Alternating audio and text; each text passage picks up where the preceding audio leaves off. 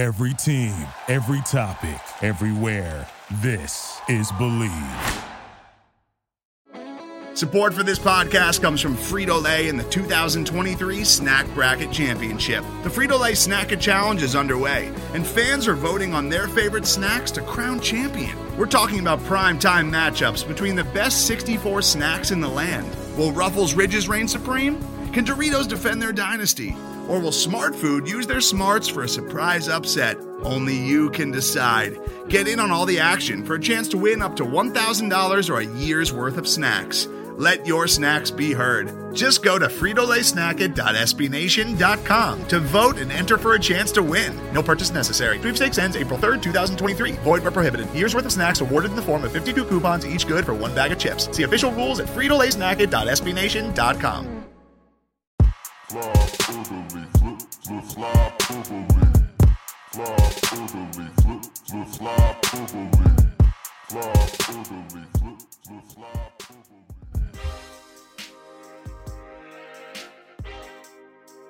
Hello, Flyperbole listeners, Flight fam. How's it going? This is Steve Jaco. Tonight, I'm joined by Kurt R., friend of the show. Haven't had you on in a while, Kurt. Not first time, but long time. Medium time, long time. This is I think my third time on the show since you came back to came to BSH, I should say. And I remember the other two times we talked about Cole Beasley and then like Mike Scott. So I feel like we need to get the hat trick here, find like a baseball player, like some unimpressive like utility bench player on some baseball team to talk about for the first 5-10 minutes of this pod. I don't know. I haven't watched that much baseball lately. I feel so unprepared right now. I mean, can we talk about Eric Bruntlett? He had a triple play once. I had a blog dedicated to getting him fired from the Phillies. Oh yeah. Wilson Valdez. It didn't work. You know, he's not random. He pitched in that one game. He's a hero always. Even though he wasn't actually good at baseball. He did the one cool thing. So he was a hero. In the annals of Phillies history, there's many guys who did the one cool thing and moved along with their lives. That's true. That's pretty much it. That's true. Got the one dub. Got the one title. So you know they've coasted on that in my brain for a while to the point where now their continued mediocrity is more an annoyance than a source of anger. Yeah. Hey, so on that note, the Flyers. Oh, yeah. Let's talk about the Flyers' continued mediocrity and the fact that when we were warming up here, we were talking about just how kind of annoying this shortened season is in the fact that not only is it a short season, but you're playing the same teams over and over. It's all division play. So every game is huge, and that kind of sucks. Yeah, I mean, so like setting the table here, I mean, this division, so even that all acknowledge, like this division is ridiculous. We know that. You're probably familiar with the setup here. There are 5 good teams, and with how the NHL set up this year, only 4 of them can make it. So one of Boston, the Islanders, Pittsburgh, Washington, and the Flyers is going to miss. And like you look at their point paces right now, technically, the Flyers are still ahead of the Penguins, but the Penguins have a relatively easy schedule the rest of the way. I believe I read they still have all of their games against the Sabres and Devils, which the Flyers, of course, don't have. They only have, I think, 3 and 6 against those two teams. And then the other 3 teams in the division, you've got Boston right above the Flyers, and you know they've gone a little cold, but I don't need to explain how their presence is a problem for this team. You've got Washington, and every year it's like maybe Washington's going to fall off this year. Nope, they're still Washingtoning all over the place. Got Alex Ovechkin doing stuff, Tom Wilson trying to kill dudes. We saw that game on Sunday. That was a very frustrating game after those first 20 minutes. Then we've got the Islanders who, broke our spirits all through last year. Did it even harder in the playoffs. Like gave us about as excruciating a 7-game loss as you can because they were the better team in probably 6 of those 7 games. Flyers still managed to hang on as long as they could because Carter Hart was, awesome in that series. But there was also you never left that series, like any point in that series, feeling good about how the Flyers were playing against the Islanders. And it sucks because coming in, we sort of thought the Islanders were smoke and mirrors, like an okay team propped up by goaltending and some good luck. And this year, they're really good. Like they're just a straight up good team this year. And like, how is that fucking allowed? Like, I don't understand. how are they doing that? Look at their roster. Matthew Barzell's really good. Yeah, they got some good support players. Like, how are they doing this? I don't understand it at all. I feel like Jesse Pinkman yelling about how they can't keep getting away with this. Like, it is. I just, how are they doing this? Like, this was going to be it. This was going to be the year they fell off. And no, they're actually just awesome now, and it sucks. They're actually leading the East Division, whose sponsor I won't name because I've written to them asking if they'd like to pay me. No. I have not actually done this, but I actually redacted the name on the forecast this week. Nice. They're not paying me, so I'm not going to list the name. No, thank you. Yeah. Yeah, sadly, I can't be the Walter White to explain the science behind the Islanders succeeding this year. I can't explain it, and Barzal's great, but I can't explain the rest of that roster. Like, Anders Lee scores goals. Solid player. Like, they've got solid players everywhere, and I guess they don't have many real gaps in that roster. But like, you look at them, and it's like, how are they doing this? And like, they have one of the guys who's one of the few coaches that I think almost everybody can agree is a great coach. Absolutely. In Barry Trotz. There's not many guys people can agree on, but Barry Trotz is one. Yeah, like in the like 80% of hockey coaches are like, yeah, he's fine. Flyers coach, we may get to him later. Flyers coach, yeah, he's probably in that group. Does some good things, does some bad things, has some good stretches, has some bad stretches. Like, I think people generally agree Barry Trotz is good at this. Yeah. But yeah, so the Islanders are currently leading the East in point pace. So like, just, you project, or points percentage, I guess. You project them out for the rest of the year. They're in the lead. Washington second, Boston third, Flyers fourth, Pittsburgh fifth. But if you look at like sites that project this stuff, they all have the Flyers as fifth most likely to make the playoffs in that group. I think. Ugh. So the two that I like the most here, Don Luszczyszyn at The Athletic and Micah McCurdy at HockeyViz, they both have Boston and the Islanders in the 80s, Pittsburgh and Washington in like the mid-high 70s, and they both have the Flyers in the mid-60s right now. Now, mid-60s is still higher than 50, so there's still, a pretty good chance the Flyers make the playoffs, but it just underscores how hard this all is with this particular setup. And meanwhile, you've got, the North Division, where you've got one good team, 4 teams that are like okay, or are there even 4? Like, Calgary's a mess. Winnipeg has a goalie, and that is their entire team. What else is even in Canada? I don't know. Montreal fired their coach for no reason. Montreal fired their coach, and they're probably still going to make the playoffs. And they have Flyperbole favorite Guy Fieri in like as their interim head coach. So he's doing a great job. No, he isn't. I mean, like, that team started off and people were penciling them into the Cup final, basically. And all of a sudden they fired their coach, who just had a horrible scare during the playoffs last year. And I can't understand that decision. We all kind of agreed he was a good coach, but maybe not. Clearly not. But yeah, I mean, you look at that division. Toronto is the only really good team in that division. I think any of these 5 teams would probably be like, at worst, third in that division, and one of them's going to miss. The Central sucks. So like, I should admit, I haven't paid a ton of attention this year to non-East teams, because like, why pay attention to the Columbus Blue Jackets if I don't have to? Why pay attention to the Minnesota Wild if I don't have to? But like, I've been waiting years to not pay attention to the Columbus Blue Jackets. God, I know that's right. But like, Chicago's like a greater than 50% chance to make the playoffs, and they have nothing. Like, what is going on? Chicago is 13-9-5, 574 point percentage, -3 goal differential, and they are in the 4th playoff spot in that division. My God, they have some goalie they have some goalie named Kevin, who I know is doing well. That's all I know. Inspirational. Yeah, and I mean, you just look at what's happening everywhere else, and it's like, it just sucks that this is the division the Flyers are in. And I mean, I don't know how much better it would be if like it was the same arrangement but under the old layout, because Carolina is very good. Like, I think they're very good, and I mean, they aren't Boston, but I think at worst they'd be in this same conversation here with the Flyers, and it'd still be 5 teams fighting for 4, and who knows, maybe Columbus would be better, though probably not. It just sucks. And like we were talking about, like, I feel like, and I'll preface what I'm about to say here by acknowledging, like, we all understand why this is the case. Like, this season is what it is because they're playing hockey in a once-in-a-century pandemic, and every precaution possible has to be taken to make that a reality. And I mean, maybe like maybe you look at this and say, if this is what you got to do to play hockey, so be it. We wouldn't be here talking about this if they weren't doing those things. So in some ways, we're grateful for it. Sometimes I sit and think, like, should they be playing hockey right now? Like, should I really be complaining about this? But, like, at the end of the day, we're here to talk about this game, and, this is what they had to do to make it happen. So as I say this, like, don't think I don't know why it's like this, but this season was, like, designed in a lab to drive us all fucking insane. I mean, there's a, like, they play every goddamn night. There's a back-to-back, like, every week. There are 8 back-to-backs the rest of the season. The Flyer, compared to only 3 breaks the rest of the way that are at least 2 days. And this is all, by the way, assuming there isn't, like, another COVID scare that takes the Flyers out for 10 days, at which point they're just going to start playing, like, 5 games a week, and then who knows what's going to happen.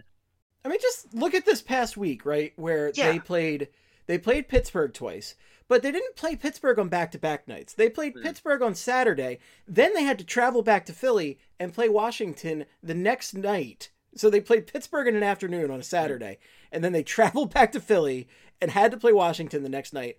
Then they take a night off, play the Buffalo Sabres, take a night off, play the Washington Capitals twice. What? Like, it was back-to-back against Buffalo, and then 3 games against Pittsburgh, all with 1 day off before them, and then straight into another game against Washington. And, like, people talked about this being, like, you heard a lot in the last, like, 11, 12 days about how the Flyers were in a 6-9, which, nice. But, like, after the 6-9, they had another game the next day. Or, like, another, like, a 1 day off, and then another game. 1 day off, then another game. And, like, this doesn't get better. And I remember saying on Sunday night, like, the Flyers were clearly just dead tired at the end of that game. Like, they came out in that Washington game, played a pretty good first period, and then the wheels just kind of fell off. And I think people were justifiably saying, yeah, they're just probably dead tired. Well, yeah, that's probably part of it. They're not going to be tired the rest of the year. Like, the only way they're getting an extended break is if someone gets COVID, and none of us want that. Like, none of us want that, to be clear, again. But it's just, like, this is going to be ridiculous the rest of the way. And, like, as I was saying, like, this season, like, it just never stops. And it's one thing to say every game matters. It's another to, like, actually live it. Because, like, I like to think, as I've gotten a little bit older and, experienced a bit more of life, I've done a bit better a job with not making every individual sports game the end of the fucking world. And that's especially true in hockey and basketball, sports that aren't football. Well, because it's a big problem when you do that in sports that aren't football, when you do it in baseball, hockey, and basketball, because there's 82 or more games in those sports. In the season. Yeah, like, with football, it's one thing, and we make a joke, like, sometimes internally, sometimes out there in the Bro Hockey Slack about Eagles fan brain, which, Eagles brain. To be Eagles clear, brain is a real problem. I have Eagles brain. Like, absolutely. Yeah. If you're listening to this, there's a pretty good chance you have Eagles brain too. And I really do feel like the social media climate has really driven that to an even higher degree than it's ever been before, because you do have the resources to analyze every game, to talk about every game. It just nonstop ad nauseum. Like, it's all there. So that's all not helping. But then having this just truncated season, this really squeezed together season, this compressed season is the word I'm looking for, is just, it's making it all pretty much as bad as it's ever been.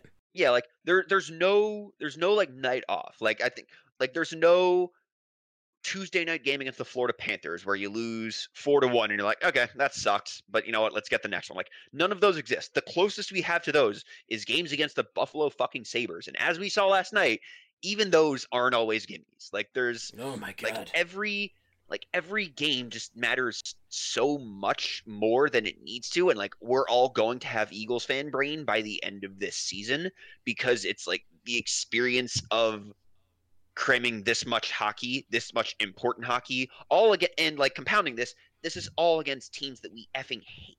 Like, no offense to the other divisions, but I don't think that, like, the Columbus Blue Jackets and Florida Panthers care about each other that much. Like, whereas, like, every team in this division, like, throw them all into a goddamn river. What do I care?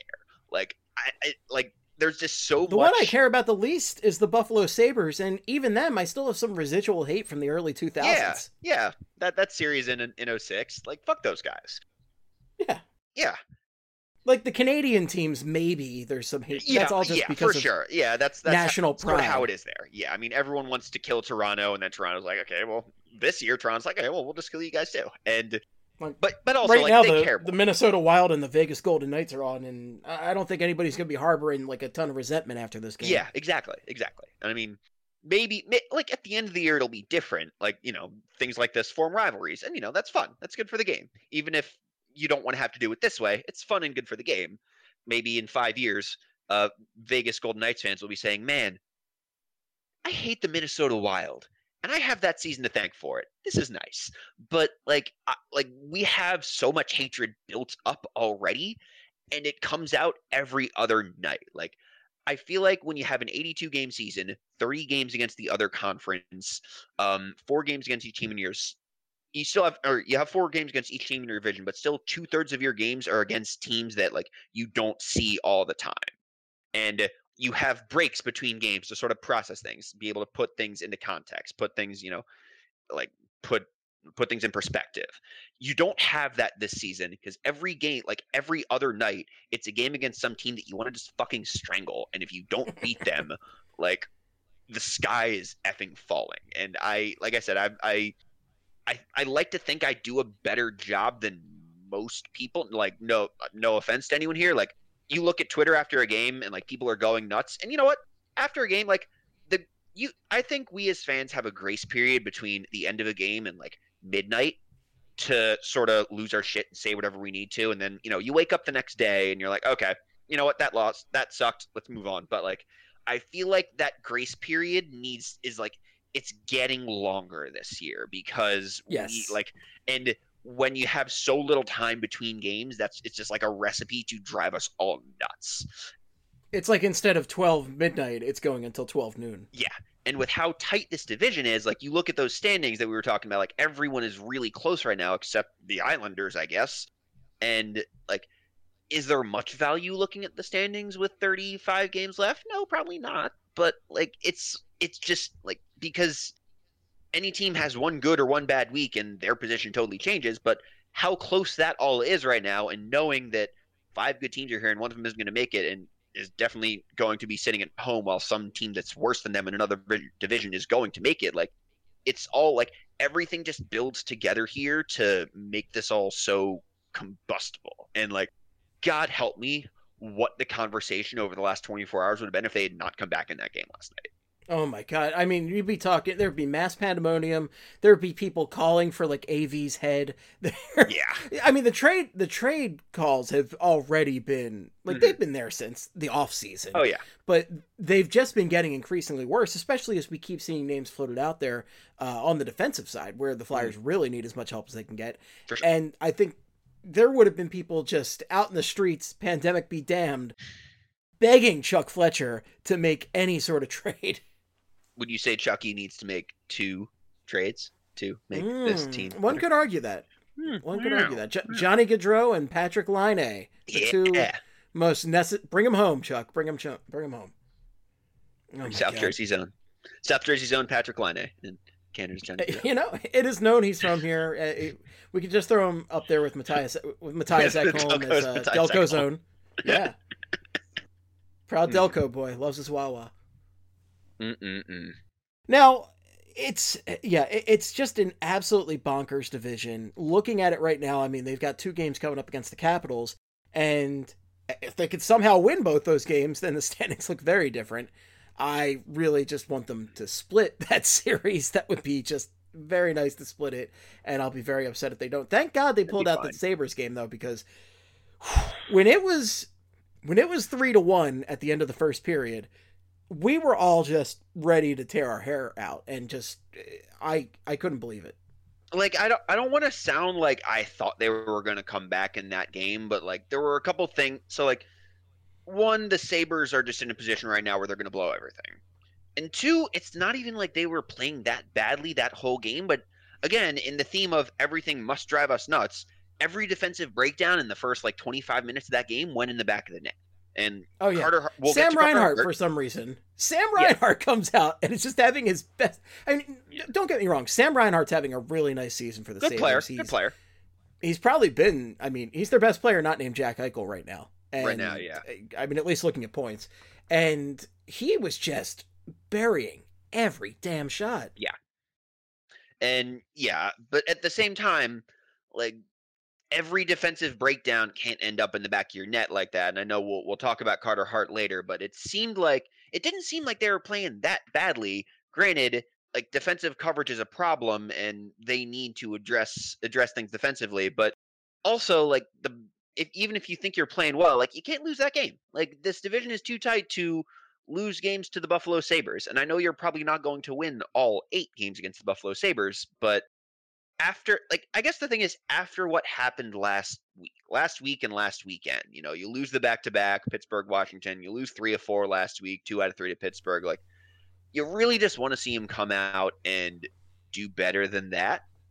And they got close to blowing this, and to their credit, they came out, scored a goal 2 minutes in. It's like, okay, maybe they'll grab this one. Maybe we'll get to coast to something here.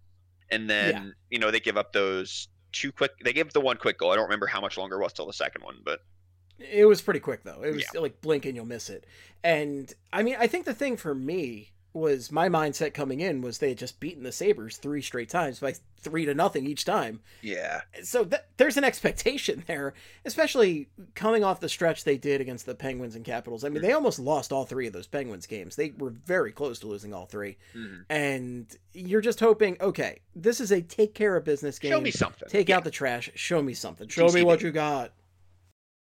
Yeah, and you want them to do it a little cleaner than that. And I mean, give them credit. They came back. Like, say what you will about this team. I don't think they aren't quitters. They've had some meaningful comebacks in this last week. That Pittsburgh game was fun. This one was... The Pittsburgh game was fun, and it's always good seeing the captain score a couple times that was to great. lead a comeback. That was great. And then, last night they did come back. They needed a shootout after one of the most infuriating 3-on-3 periods I have ever watched. Like, the Sabres just playing 4 corners there for 2 minutes, making poor Joel Farabee just stand there. And then the guy still gets the puck, gets it deep, tries to generate a chance. Ugh, man. But just watching that, I was like, this is how it took longer than I thought, but the NHL is finally killing 3-on-3. It's finally NHLicizing 3-on-3. It's so sad. 3-on-3 it's been so exciting. One of the few innovations they brought in the last few years that really just pumped up the adrenaline in the game. And damn it, I mourn the RIPD 3-on-3. And to be clear, 3-on-3 still a funky way to decide who gets an extra standings point. Better than the shootout, but still a kind of funky way. But also infinitely more entertaining than the shootout. Oh, for sure. So win some, lose some. As long as you're not Nolan Patrick, who actually did a thing in the shootout. Nolan Patrick did a fucking thing last night. Did one thing, a single unit of thing. And hey, you think he should be able to do this, but give him credit. And I mean, give Alain Vigneault credit. Like, Nolan Patrick hasn't registered a point since January, like a single point since January. Jesus, I didn't even realize it had been that long. I know before this he had 5 in January and none since then. Yeah, his last one was January 26th. And if you put him out there, so I've always been of the school of thought that shooter choices are overrated. Like, most of these guys have been doing breakaways on goalies their entire life. Like, obviously there are some choices that would be better than others, but sort of pick guys and go with it. They all have some skill. But like, if you'd gone with Nolan Patrick, who has not scored a goal since January 21st, who does not have a point since January 26th, and he hadn't scored, and you lose that game, like, forget about Carter Hart. Like, maybe Alain Vigneault is galaxy braining this shit, knowing that instead of spending post-game talking about Carter Hart, we'd have just spent the whole post-game talking about him picking Nolan Patrick, who hasn't scored in 2 months, in the shootout. Because, like, that, that's a risk. And it was a nice little shot. Nice little shot. Paid off. But, give him credit for the gamble there. If it hadn't worked, it would have been bad. It did work, so, looks good. That's one of those areas where I like Vigneault a lot better, because I feel like Hackstall, and again, like, saying Vigneault's better than Hackstall is, saying, like, oh, chocolate and peanut butter taste good together. It's wow. No. But, oh, wow. But that's one thing where Vigneault, like, he always is a little more creative in his shootout choices, and he'll give guys chances where Hackstall felt like he put the same 3 guys out there and it barely ever worked. Giroux would have like a really fancy shot go in every now and then. And that was pretty much it. Like Claude Giroux would pull out all the works and it'd be amazing. Great. But last night he throws Sean Couturier out there, and believe me, that's not a stretch of the imagination. No. But then to throw Nolan Patrick out there, and man, that's got to be the best shot I've ever seen Nolan Patrick take. That was a nice shot. Yeah, put that right where it had to be. Fantastic shot. Yeah. Put that right where it had to be over that guy. But yeah, credit to Vigneault. I mean, Vigneault, he has not gotten... I think he's gotten a lot more shit this year, and probably justified compared to last year. But not unfairly. Yeah, not unfairly, but that was one area where he really did come through last night. Absolutely. What else happened in that game? We didn't talk about Scott Lawton getting suplexed. Poor Flip Cup Lawton over there, man. Like that's a ballsy move by Lazar to just take Scott Lawton and flip him completely over at center ice. I was and no one stunned saw by it this. happen. I can't think of an happen. explanation other than no one saw it happen, because no one in the Flyers was like, dude, what the fuck are you doing? No one on none of the refs saw it. I have to think that would get called. Who I knows? would think NHL a trip at the very least. They don't have 2 minutes for suplexing, but interference or tripping, I don't know. You could call something there. That was wild. I had to watch the replay there a couple times. Yo, did he really do that? It's it's just so out of the run of play. It's not a hockey hit.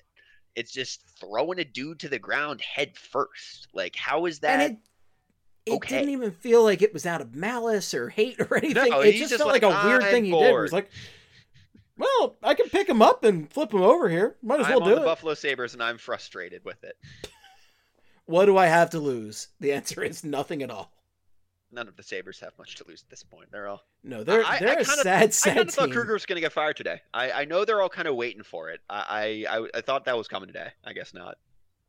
Yeah, I guess not. But, I mean, again, what does it matter? You might as well just let them ride it out, because who gives a shit? They've lost 8 in a row at this point. And that was part of the frustration, too, last night. Yeah. The fact that coming into this, that team had lost 7 in a row. They were playing without their best player in Jack Eichel. It just seems like... And their goalies are all just scrubs. They're not NHL caliber goalies. So it really... I would have been pissed if the Flyers didn't score 4 goals, even if it was a game where they had to score 4 goals. Yeah, exactly. Yeah, but I mean, Eichel missed that game, and that situation's really boiling over there. Yeah, I don't know what's gonna I don't. Do you think he's actually getting traded? I think at some point he's getting traded. I think they may be past the point of no return there. I don't think it's going to happen during the season, though. If you're a team trading for him, you will probably want him for an extra playoff run.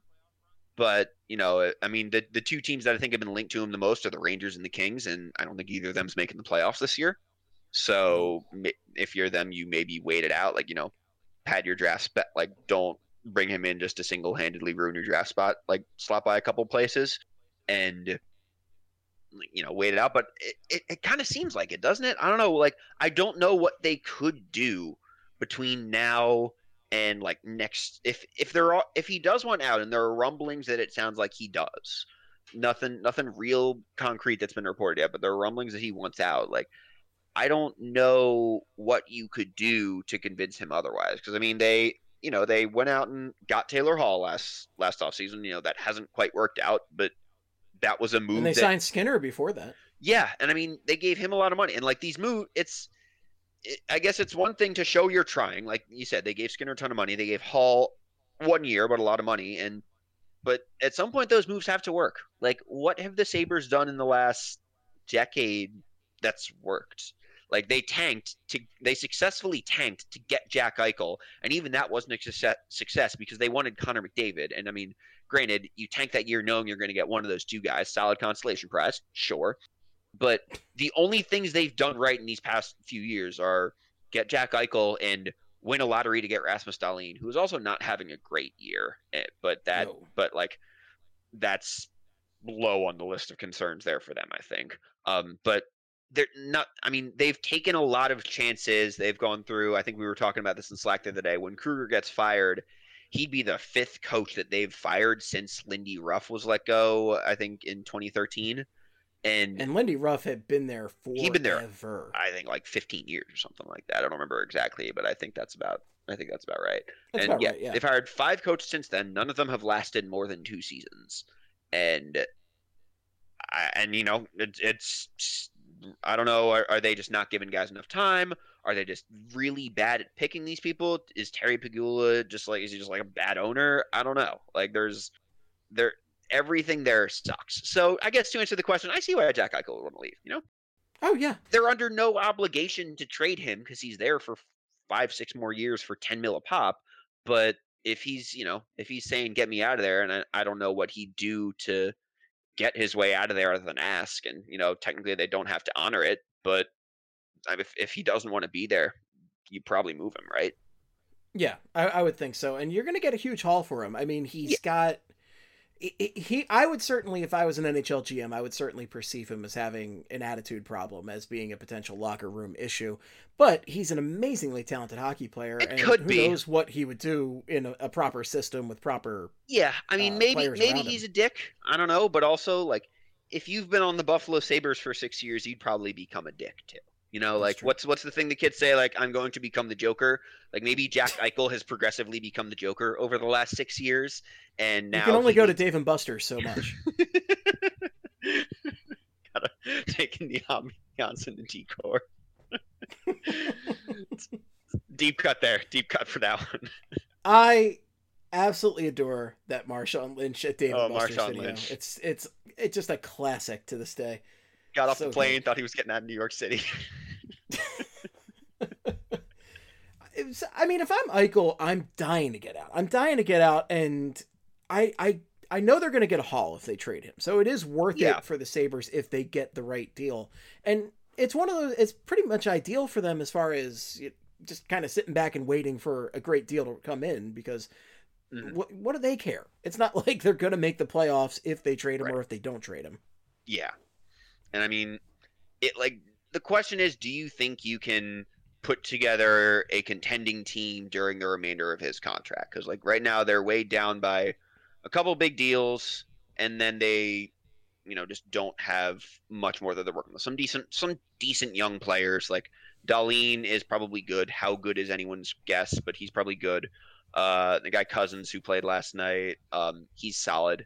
But can you build a contender around him over the next, I think his contract runs 5 more years. I mean, you should be able to say yes. Like a team in their situation should be able to build a contender in 5 years, but he may justifiably think these guys haven't shown me they can do this. And if that's the case, then you maybe just nuke it and start over. I don't know. And like it's tough to say that because when you get a guy like Jack Eichel, you don't give him up for reasons of not losing a guy like Jack Eichel, but maybe they don't have a choice. I don't know. It seems like everything's just poisonous there. Like people talked about the Flyers a couple years ago when when Hextall and Hack got fired. They're like, things are like poisonous here. There's something off. Something smells rotten. Like this is something smelling rotten in Buffalo, and they're in a toxic waste dump. No offense to Buffalo. Never been. I've heard it's fine. They have good hot wings. All offense to Buffalo. This is we're just talking trash on Buffalo for the rest of this. With the it ambiance, seems bad. Their ambiance and decor it's just not enough, guys. It's just not enough.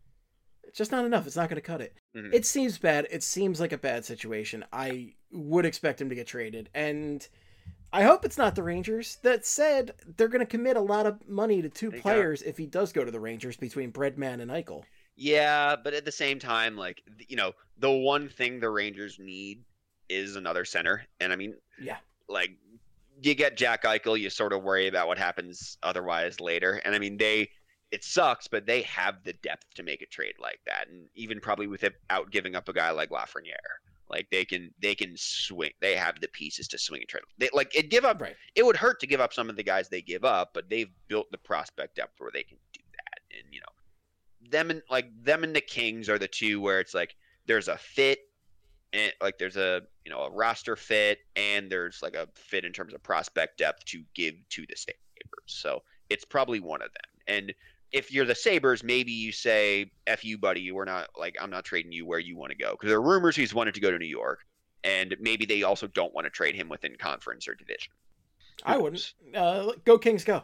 Yeah, Carter. All in favor of the Kings in this one. We'll see how that plays out because I don't see an end to that. It might be the draft this year. It might be never. Who knows? Who knows?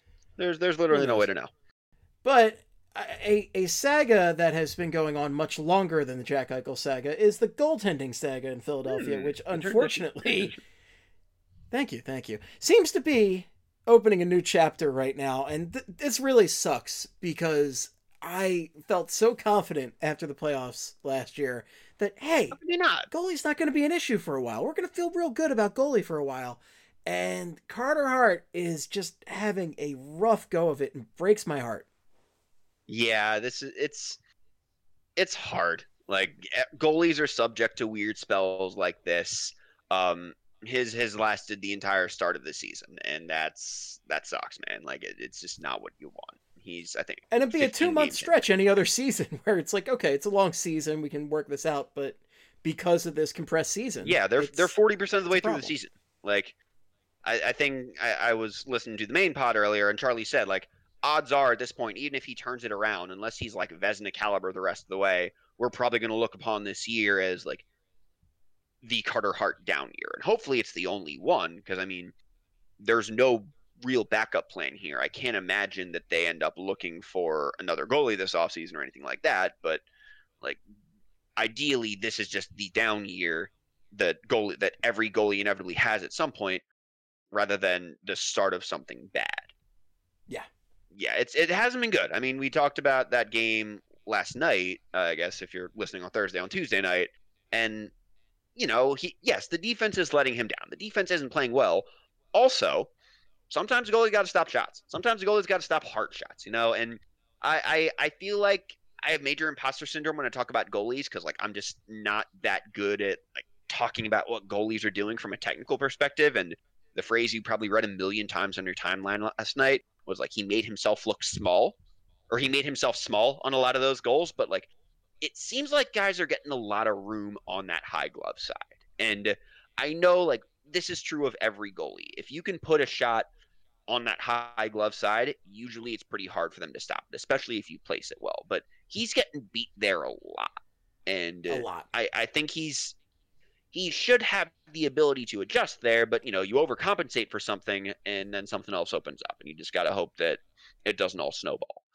Yeah, and we're very fortunate that Elliott has been so solid this year, and it is nice in some respects that you have a guy like Elliott here who isn't a major contender, not a guy who's saying, put me out there, I'm going to be the guy for the rest of the way. Brian Elliott knows what he is. He is fully aware he's the backup on this team, which is why it's so important to get Carter Hart right. And not only that, like, you have to play Elliott like the backup. We have 3 years of evidence that suggests if you play Brian Elliott more than like once, twice a week max, like, he will break. And like, hopefully that keeps them, like, hopefully they stick to that, and it gives them a chance to, like, give Carter a chance to find his rhythm. Because, like, the thing I keep coming back to, it was what I talked about last season, which at this point was like 63 years ago in October of 2019, when Carter, it's easy to forget, he got out to a bad start that year too. Granted, it was a shorter bad start, but he got out to a bad start then. And it was what I said a couple weeks ago after he had that awful game in Tahoe. Like, what's the alternative? Like, there's no roadmap to success here for the Flyers that doesn't involve Carter Hart being at least solid. Like, you can win if he's solid. You can't win if he, like, just keeps playing like this, but also there's no other plan. Like, Brian Elliott is not going to take 60% of your starts and post an above average save percentage and stay healthy and be fresh in the playoffs. Like, those things are just not all going to happen. It's just not how any of this works. That's and, like, a we've fantasy known for a world. start, if you're thinking that's going to happen, it just will not happen. And, like, Carter Hart, his true talent level is surely above what we've seen from him so far this year. And the remaining 60% of this season, it would be stunning if it is not better than the first 40% we've seen. That being said, like, how much better is it going to be? How long will it take him to get better? And, you know, is this just not his year? Like, and that would suck, and it would suck for him because he's due up for a contract this summer. And if you looked at his contract situation last offseason, you'd have thought he was about to get paid. And Oh yeah, I was after worried. this season, now he's probably going to get like a bridge deal of some sort, like that will still give him another chance to get paid big down the road. But you know, it was interesting because I remember looking and talking about this at the in the off season, and the Flyers had a chance to do something really rare, which was sign a goalie to a long-term contract that wouldn't suck. Because if you sign Carter Hart to like a 7-year deal next, like that would take place after next offseason, when it finishes, he'd be 30 years old. And like that's not, that's not young, but you hear about goalie contracts being terrible because they take a guy into like his mid 30s. Carter Hart, if he played out a 7-year contract after this one, he'd be 30 years old. You could give him another contract that may not blow up in your face. And it seemed like they really had a chance to make that all work. And now now I don't think the Flyers are going to want to give him a long-term deal. And I think he, after the season he's had, would know his negotiating position in one of those contracts would not be great. So, may just be back to the drawing board here. And yeah, ideally, he, turns it all around. But it just, the timing just sucks for everyone. And this is tying into the theme of this season is designed to make us all crazy. This, of course, is a season where 15 bad games. Oh crap, we're almost halfway through the season already. How are we almost halfway through this season? That's wild to me. And I was saying this, I believe I was saying this with Steph, where everybody's equilibrium is kind of thrown off because typically at this time of the year, we're preparing for the playoffs. We are mentally ready for the playoffs at this time of year. And now, I mean, we're halfway through the season, but there's still a lot to go. Yeah. And today, a year ago, was the last game the Flyers played before the season was paused. It was today a year ago, and we were thinking, and they were rolling up. They were a week or so away from grabbing first place in the division. We're like, man, what are they going to do in the playoffs? Are they going to, I don't know. I can't believe how long ago that was. And you're right. This is not the time of the year where we're used to this. And I mean, I think we're mentally capable of just pushing stuff back, but also, you were right, and Steph is right. This is all just different for all of us. And it's weird that there's still 35 games left, and also 35 games left, is more than half the season. Everything is just so thrown off. It's really weird. I don't understand it at all. What I'm hoping is, I'm just hoping we haven't broken Carter Hart already. I know Philly fans have a bad reputation. We just went through a whole quarterback thing with the Eagles. I'm hoping we haven't broken Carter Hart already. The quotes from last night, these are from Charlie's article in The Athletic. Hart said, "I'm just trying to stop the puck. Right now I'm not, plain and simple. I just need to find a way to get back on track because I'm not playing well. I know it. Everyone knows it. It's hard right now. I just need to find more ways to stop pucks, just go out and play, not overthink things, and just trust my game. I don't know. It's just shitty right now. I don't feel like myself, and I've got to find a way to get back to playing the game that I love and trusting the game that I built." This is a guy who's really just down on himself right now, and I don't know if we have to throw him a surprise party or what. Bake him a sheet cake. Get John Stevens in here. Get that man a sheet cake. Whatever we got to do to bring Carter Hart's spirits back up, let's do it. Yeah, I hate to read these quotes. I hate to see them. And it sucks. I haven't broken down every individual stretch he's had in this time, but the dude hasn't had a below average season in whatever league he was in since he was 13 years old. And that's not to say he hasn't had bad stretches in those seasons. I'd guess he's had some where he's looked human, but they're all on display right now. You're at the game's highest level. Some guys beat you sometimes. A stretch like this was to some degree inevitable. We just sort of hoped it would never happen because it doesn't really happen to him. At the same time, he's always seemed like a guy who had a pretty good head on his shoulders, and he learns, he adjusts, he takes well to coaching. The quotes suck. The quotes, you don't want to read that. You don't want to hear him saying that. You don't want to hear him thinking that out loud. It's a bummer. It's a real bummer. Yeah, a bummer is the right way to put it. I think that when Hart got out to a bad start when he had a bad first few games, I remember he had that first Buffalo game, the one the Flyers' first loss of the season where they got blown out. And he had a couple more bad games one or two more bad games that week against Boston or someone like that. And I think we were talking someone asked how concerned are you about Carter Hart? And I'm like, If it's like a 1 to 10, I'm at like a 1.5, a 2, because like it's 4 games. It doesn't matter. You ask it again now, and you're probably at like 4, 5. That's where I I'm don't about know. 5. Like again, it It's depends. crept up on me. It depends on concerned to what degree. Like short term, the concern is, is he going to turn it around in time for the Flyers to make the playoffs? And is he going to turn it around to the degree that they can be a serious contender in the playoffs? Long term, like he's not this long term, but if there's a long term question, it's does this force you to re-examine what his ceiling is? And like if you thought before that Carter Hart would be like a top 10 goalie in the NHL, and now you think he may be like a top 15 goalie, and that matters. Like that's not nothing, and you maybe don't want to lock into a top 15 goalie long term the same way you do a top 10 goalie, but fortunately that's a conversation we can afford to have after the season. Short term though, like again, is he going to turn it around? How soon and to what degree? Like we don't know because we haven't seen an extended sucky period from him like this from him in a while. Like he had a bad, like I said, he had that bad start to the season last year. He turned it around after that, but this has been a longer bad stretch than that one was, and he hasn't, other than that shutout last week against Buffalo, he hasn't really shown like it hasn't gotten a whole lot better since that Tahoe game, which was, I think, the nadir of the whole thing. Like that I think was as bad as it's going to get. It hasn't been that bad since then, but it hasn't been good. And it's got to get better. There's no plan B. There's no plan B here. There's no plan B.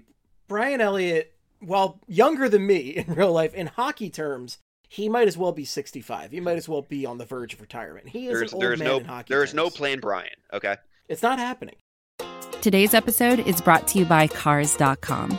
With over 2 million vehicles and 50,000 more added every day, Cars.com will match you with the perfect car for you, your budget, your life, your style. And if you're ready to say goodbye to your current car, Cars.com will get you an instant offer to cash it in. Just start by entering your license plate and get matched with a local dealer who will write you the check.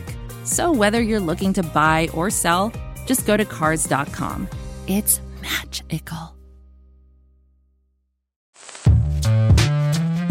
Hello, I'm Nilay Patel, the editor-in-chief of The Verge and host of Decoder, a business podcast where I interview CEOs about big ideas, the problems that come from those ideas, and how they make decisions.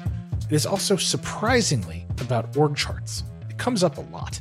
We're launching a new limited series that we're calling the Centennial Series, where I talk to CEOs of companies that are over 100 years old, like Xerox, Barnes & Noble, and more.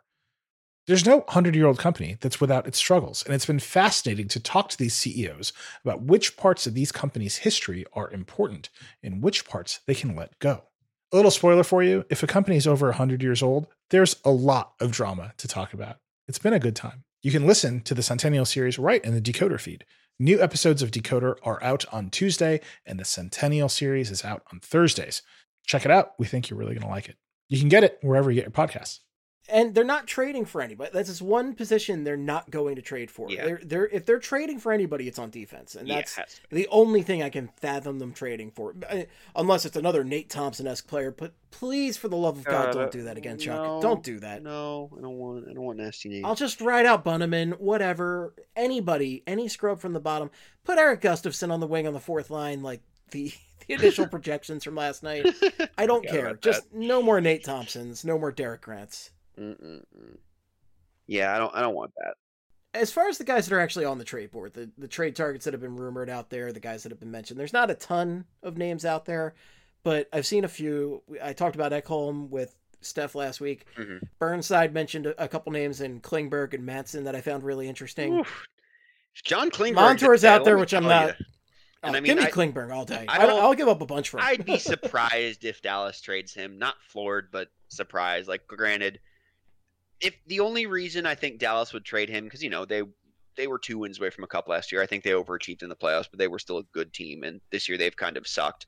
The only reason I think Dallas trades him is if he basically says, hey, y'all, I'm piecing in free agency in 2 years. Like, I want to go do something different. Or he just has bonkers contract demands that they aren't going to be able to meet. And at that point, you've got a 2-year, and if they try to deal him, they think like, we're not going to get back there this or next year. You trade him, then you've got a 2-year rental, and you have the same expansion draft conversations with him, like considerations there as you do with Ekholm, though I think he's a better player than Ekholm, which is saying something because Ekholm is good. I think Klingberg's better. And I think Klingberg's also a better fit for what this team needs right now, as far as that right-handed shot, that right side defenseman. Yeah, on Provorov's pair, oh man, that would just be a fun pairing to watch. And the lack of a Niskanen, I mean, it keeps getting brought up for a reason, because Niskanen was such a stabilizing agent for Provorov last year. And you can tell they clearly missed that factor on the defense. They are just lost without that stabilizing agent on the top pair. Klingberg's only 28? Wow. I feel like he's been around forever. I know. Jeez, yeah, go get him. But no, like, we were talking about this a little bit during the game last night when we were at, oh man, they're going to lose to the Sabres portion of the night.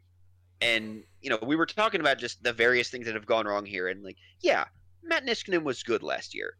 It seems hard to believe that his absence brought the whole thing crumbling down to this extent, right? Because, like, Ivan Provorov hasn't been good enough this year. I don't think he's been bad, but he hasn't been good enough this year. Certainly isn't what he was last year.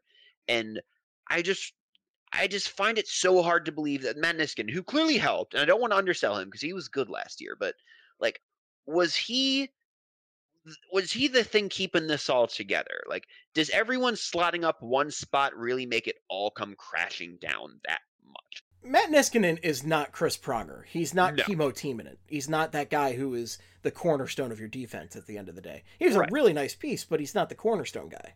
Right, and like they were talking about this on the main pod earlier today. I was listening to it before this, and there's this conversation about, is Provorov showing that he's not a number one, he's a number two who needs another good defenseman next to him to look like a number one. And like, I don't know, was Matt Niskanen, like, Matt Niskanen wasn't a number one, and like, if someone like him is all you need to make this work in theory, then like, you got to be able to get that. Like, you got to be able to get a guy who can do what 35-year-old, or was he 35? I think he might have been 33. Whatever age he was. Like, you got to be able to find a guy who can do what he did. Like, I find it so hard to believe you can't find one guy to replace him. And then if you get that guy, then you can, sit down and have a real sober evaluation of the guys on this roster. Like, you can look at Ivan Provorov and say, okay, like, if he gets better here, then this is what he is. If he doesn't, then we have bigger problems. You can look at Myers and Sanheim, who get to be like a second pair and don't have to keep sliding up to that, and neither of them has to keep sliding up to that top pair. And you can say, okay, like, are they good enough to be that like dynamite second pair that we thought they could be for the next decade? You can see Shane Gostisbehere in a third pair role, and frankly, I think Ghost has been pretty solid this year. Not amazing, but solid. And he's had his solid. I agree. He's had his stretches, had some real bad games last week, but he's also brought a shot back this year, and he's looked pretty good on the power play. That shot yesterday, that was fun. That was a nice shot. Fun. I want one of those. I've been loving the past couple weeks some vintage Ghost bombs. It's been beautiful. Yeah, that's what he can bring, that shot, man. But like, if it's just a matter of getting one guy to make everything else fall into place, you can't, like, even if you don't think this team is there, like, even if you don't think this team is quite there, and that one guy doesn't move the needle to make them a legit contender, I think that you have to try and get a guy so you can properly evaluate everyone else and say, like, okay, and then, if you have to lose a guy in expansion, like if you get Ekholm and you lose him in expansion, that sucks. But then okay, we're missing this. Let's go effing get this offseason. Whatever we have to give up to get it, go get this, and then everything makes sense again. Which is why I think they've got to be aggressive. And I think they're going to try. Now, if you get a guy like Klingberg, that's a chips in move. Like, I don't know how many chips they would have to cash in, but like, he's a no doubt top pair defenseman. If he's really out there, I think you gotta try and make that happen. And don't get me wrong, I'd like Ekholm too. He's also very good. I would love to see Ekholm. I would love to. I mean, Klingberg, again, I don't know if Scott Burnside was just throwing that name out there to see what sticks or what, but that was an intriguing one to me. That really raised some alarms for me, saying like, oh, wait a minute. Yeah. Oh, okay. That I can get behind. Like, the Vince McMahon meme where it's just like getting more and more excited. Him reacting in increased tones. Yeah. Yeah. Not like when it's That's all- Klingberg, that's me in the back of the chair going like, That's where you fall oh, over. Yeah. yeah, exactly. And then, It's too perfect. It makes too much sense. It's too perfect. It won't happen. That would There's be no so way it fun. can. I would love to see Ekholm though. I mean, just to see any I'd sort take of it, move no to doubt. it would satisfy the savage, bloodthirsty fan base that has been craving a big move for years now. And again, it is a real show me what you got.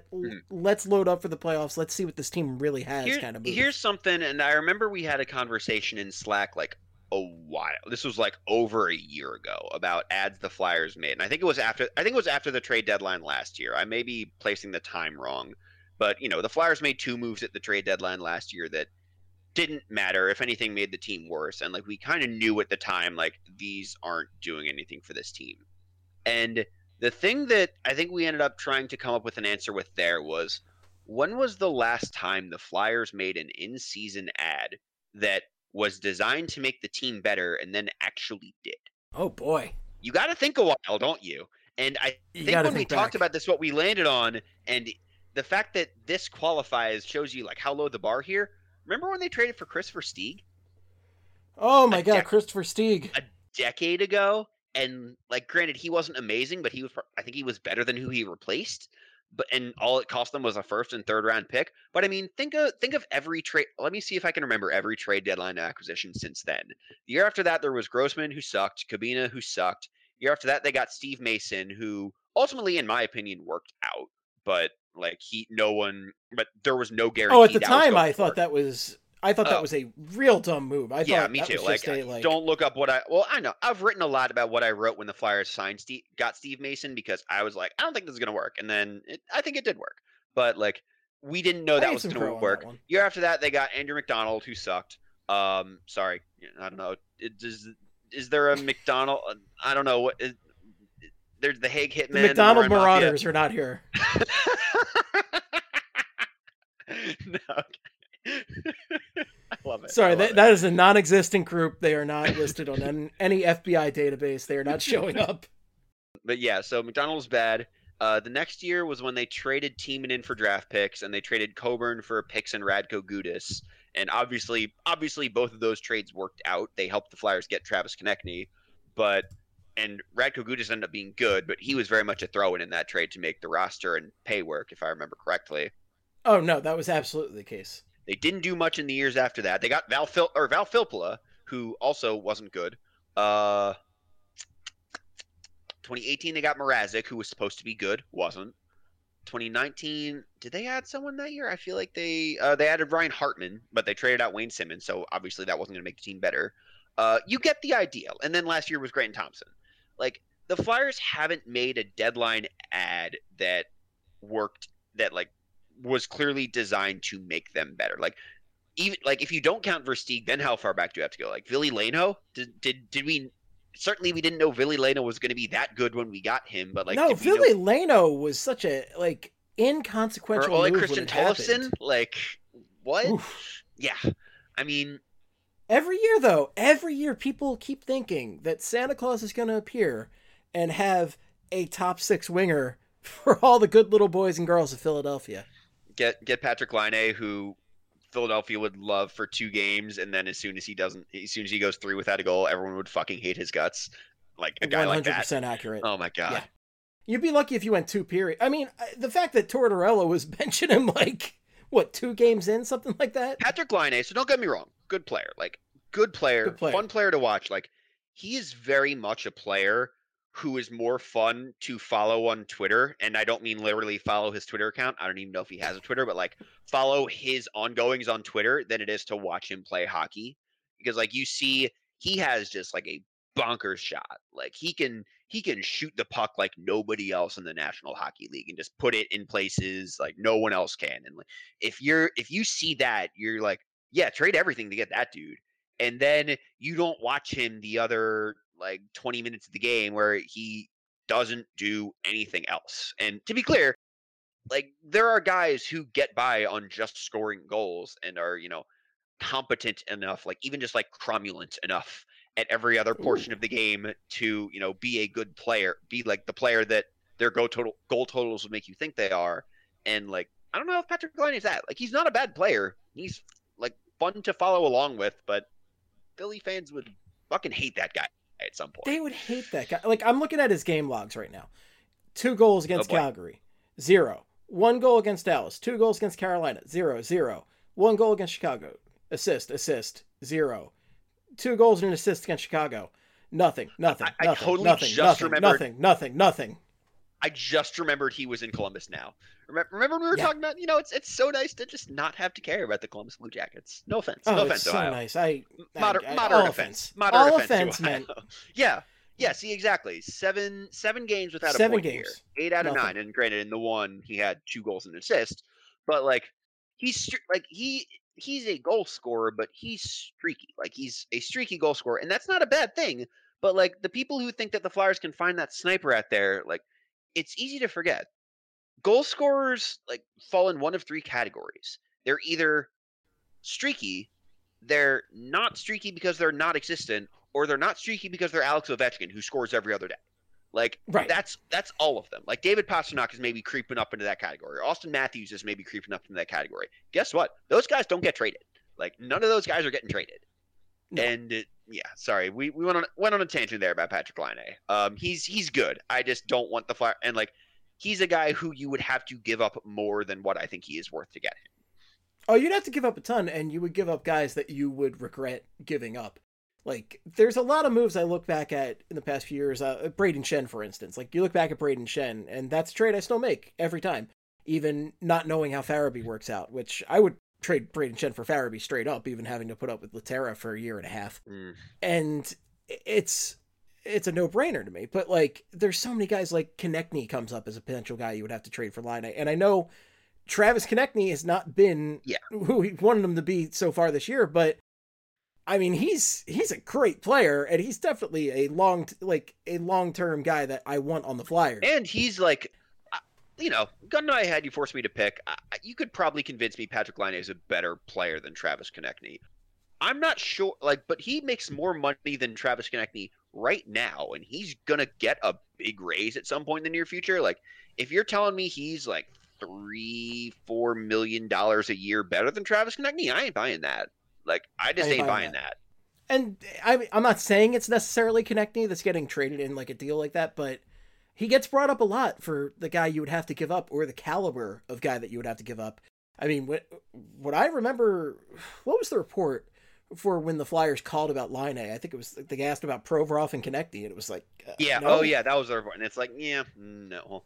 If you ask now about no, I'm still not making that trade. No. And he's due up. I think Laine's got, one more year. I think he's got one more year contract. Yeah. There's no way for us to know. But yeah, he's gonna get a lot of money, and I just don't know. Like, I wouldn't give up what is requisite to make that happen. No, absolutely not. He is due. He's due up this summer. Oh, he makes less than I thought he did right now. Never mind. But he is due up this summer. He had a 2-year like $10 million deal. Okay. What's he making right now?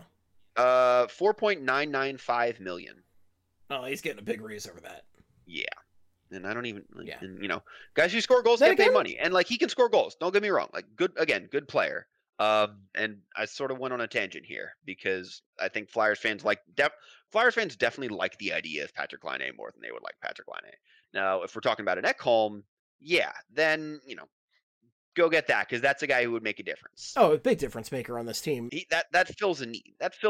Well, and this team, I think everybody can agree, this team is struggling the most on defense right now. Even when Brian Elliott's in there, he's still getting a ton of great opportunities against him. And Carter Hart, for all his struggles, would still be doing much better if the defense wasn't giving up as many egregious chances that they've been giving up. For sure. Like, again, he needs to be better. Defense ain't helping. Like, no, I don't think anyone's denying that. Yeah, it's all rough. Everything sucks.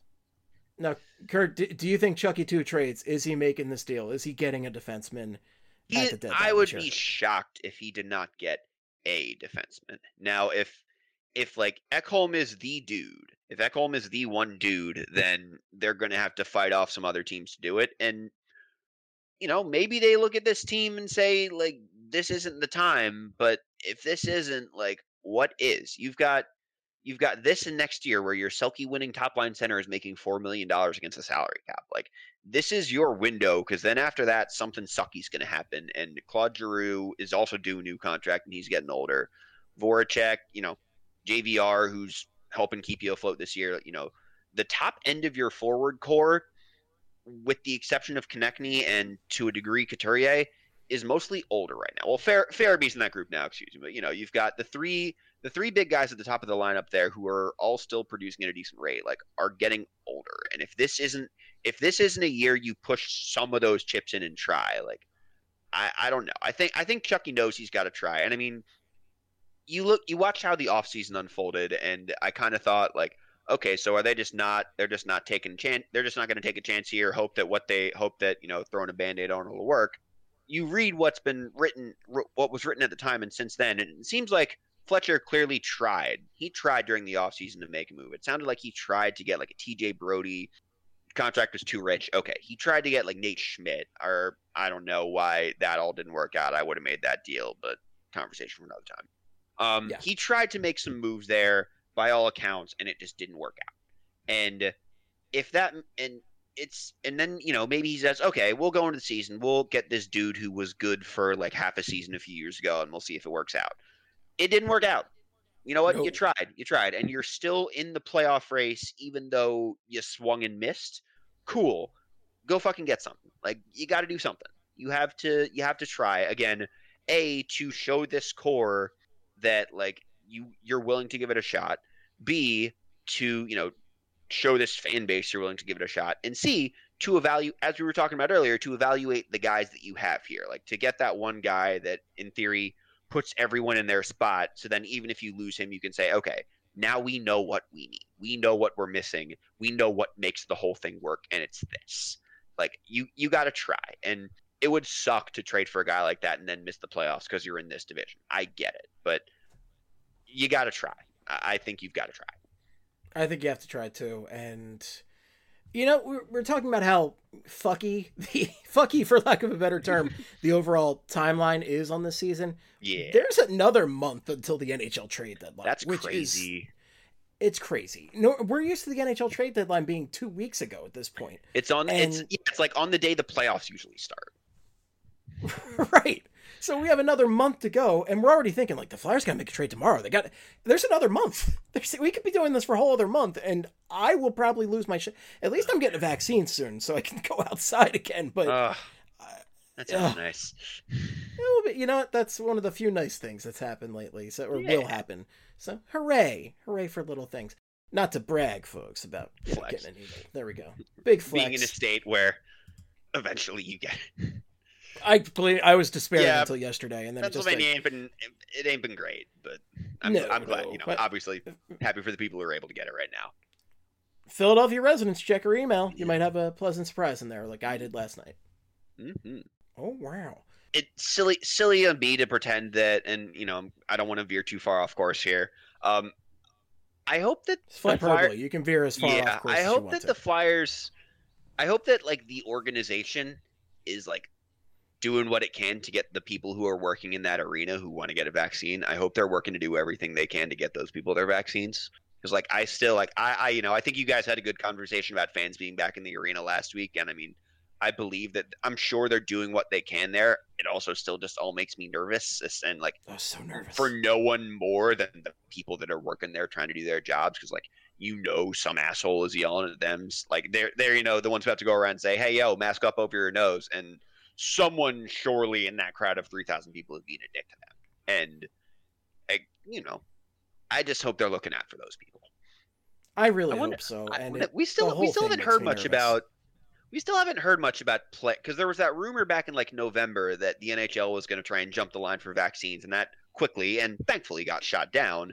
And now I wonder, when are those guys? I mean, they're for the most part able-bodied men in their 20s and 30s. I mean, some of them have qualifying medical conditions, and those guys hopefully they do go get their vaccines sooner rather than later. But you wonder, everyone else, are they just going to be are they going to get it when it's open for general population? If they're still playing, are there guys who may say I'm not going to do this yet because I don't want to feel like shit for a day or two in the middle of a playoff race, because there are side effects. To be clear, Get your I vaccine. didn't even think about that. Get your fucking vaccine. I don't Get like. your Yeah, fucking you may feel a little sick for a day. It doesn't matter. Get your vaccine. It's worth it. Like that means it works. That shit means it works, guys. Sorry, Yes. I'm not a doctor. This is not a podcast for anti-vaxxers here. No, This no, is absolutely not a safe space for you folks. No, you're all horrible. You're all just absolutely terrible. But yeah, get your vaccine. But you do wonder, like, are there guys who may say, like, I don't want to risk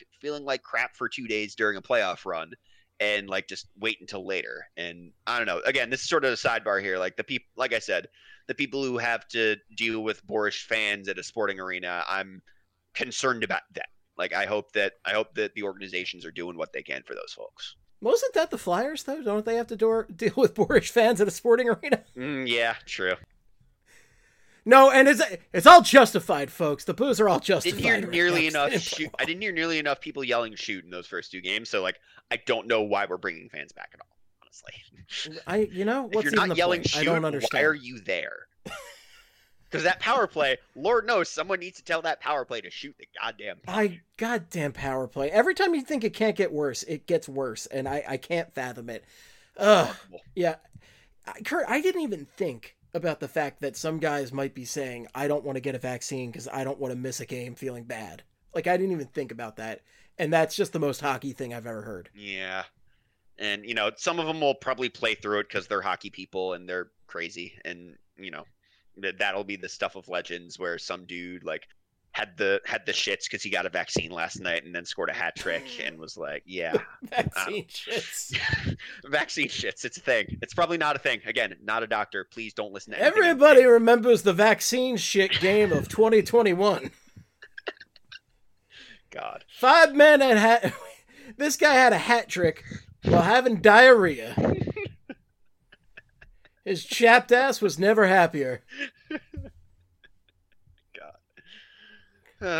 If I could name this episode the diarrhea game, I definitely would, but I'm sure that Apple Podcasts would have a severe Apple Podcasts wouldn't let me name. Yeah, what was the one that didn't let you? The birthday suit. Yeah, Canadian birthday suit. Yeah, it wouldn't let me use Canadian birthday suit. They actually pulled the episode for that, and I had to rename it. So it's which is just insanely silly. It's so silly. What was I feel like I should remember this. What was the Canadian birthday suit referring to? I have no idea. Okay, sweet. At this point, Flyperbole has so destroyed my memory that I cannot even think back on the many, many references over the years. I don't remember what I said last week at this point, let alone. Oh, God damn. I'm blaming The Bachelor for it. And apologies, I don't have a batch update again this week, but eventually I watched this week's episode. They had the fantasy suites. There was almost certainly some boning. And then at the end, there was one girl who cried because she was like, wow, you're going on these dates with these other girls, and I don't like that. And I'm sitting here saying, wow, then why are you on this show? It seems like I feel like you have to be kind of prepared for that, right? And then he kept her. Did you not look at the other girl? And I don't know. Like, I have not watched every episode of this season. My wife watches it, and I've seen some episodes.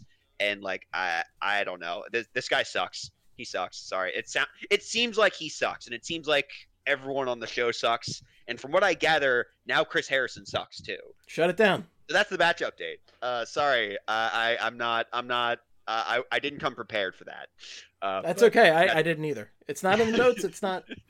I made a game. I didn't make a batch update. So that's what you're getting this week, folks. Eventually, I'm good with game. Oh yeah, we'll get to the game, but that's what you're getting this week, folks. I'm so sorry, but also sorry not sorry, because Kurt's on here and Cole Beasley. As a wise philosopher once said, "Sorry, I ain't sorry that I've been on my shit." Exactly. A wise philosopher did not say these things. Cole Beasley did. No, a guy who would always seem to have 11 catches for 69 yards against the Eagles. For 34 yards, yeah. A man who looks like a miniature Kid Rock. Well, hey, Buffalo loves Cole Beasley. Buffalo absolutely loves Cole Beasley, let me tell you. I married into a family of Bills fans. They just love that dude. And hey, he was good for them last year. What jokes on me now. He's finally become a better professional football player than professional rapper. Or wait, no. All it takes is smashing through some tables. Professional rapper. Wait, what shitty rapper had the album called Professional Rapper? It was some other white guy. I'm looking it up. Lil Dicky. Oh, okay. Other shitty rapper. Okay, yeah, that's who I'm thinking of. All white people are the same. Sorry, don't cancel me. Okay. Well, Lil Dicky is a local boy too, so there he is. Yeah, no. Okay, so I will. Yeah, okay. I should have remembered that because his songs are not very good. The TV show he did last year was actually pretty good. Much better than I thought it was. It was actually pretty good. Much better than I thought it was going to be, honestly. Rock bottom expectations. Still not very good. Yeah. I had rock bottom expectations and found it actually pretty good. Yeah, had its moments. Certainly had its moments. Certainly had its moments. How many tables have you had to smash through? I wasn't aware that you're in a Bills family. One broke in our house earlier this year. So like an outdoor one sort of broke. So I like to think that we didn't break it. No one jumped through it or lit it on fire or anything. But I like to think it was the energy, like Bill's energy. The spirit of Bill's Mafia. Breaking the hinge on that table. Yeah, exactly. Bill's Mafia, you just can't stop him. Can't stop him no matter what. All right, Kurt. Last hockey thing I wanted to mention on the night. Okay. So, we've been dealing with NBC as far back as I can remember for our hockey watching needs. Or Versus before that. Versus. Oh, man. Oh, those were the days. Let me tell you. You couldn't even find that channel on a cable guide. Love a game ending and watching some hunting shows. Oh, yeah. Man, my favorite currently is when you try to find a hockey game on and it's the car show. Oh, great. The car show. Terrific. But the worldwide leader is taking back the NHL. ESPN and the NHL have worked out a deal going into effect next year when the exclusive deal with NBC is done. Because NBC basically, once Doc Emmerich said, we don't really need NBC Sports Network anymore. We're not feeling this. It's gone. We're sorry. Now they're just kicking games over to like USA Network or something like that at the end of the year. Yeah. I don't remember exactly what the terms of that deal were, but yeah. Episodes of Suits and then the NHL. Mm-hmm. On the golf, and then a rerun of Wings. It's like it's always funny during normal times, the first round of the playoffs when there are games on like CNBC and the Golf Channel, and now like that's just going to be all of the games, or I guess the ones that aren't on ESPN. Yeah, correct. It's like when the first day of March Madness, when they have some games on True TV. On True TV, oh yeah. Known best for Jesse Ventura's conspiracy theory reality show, but True TV, it's basically like if you took all the True TV games and made that your primary source for watching hockey games. That's what we're going to get this year. It's going to be just terrific. I can't wait. Well, I think NBC Sports is supposed to last until the end of the season. Through this season, I believe, yeah. And then I think they're they're ceasing operations by the end of this calendar year, if I remember correctly.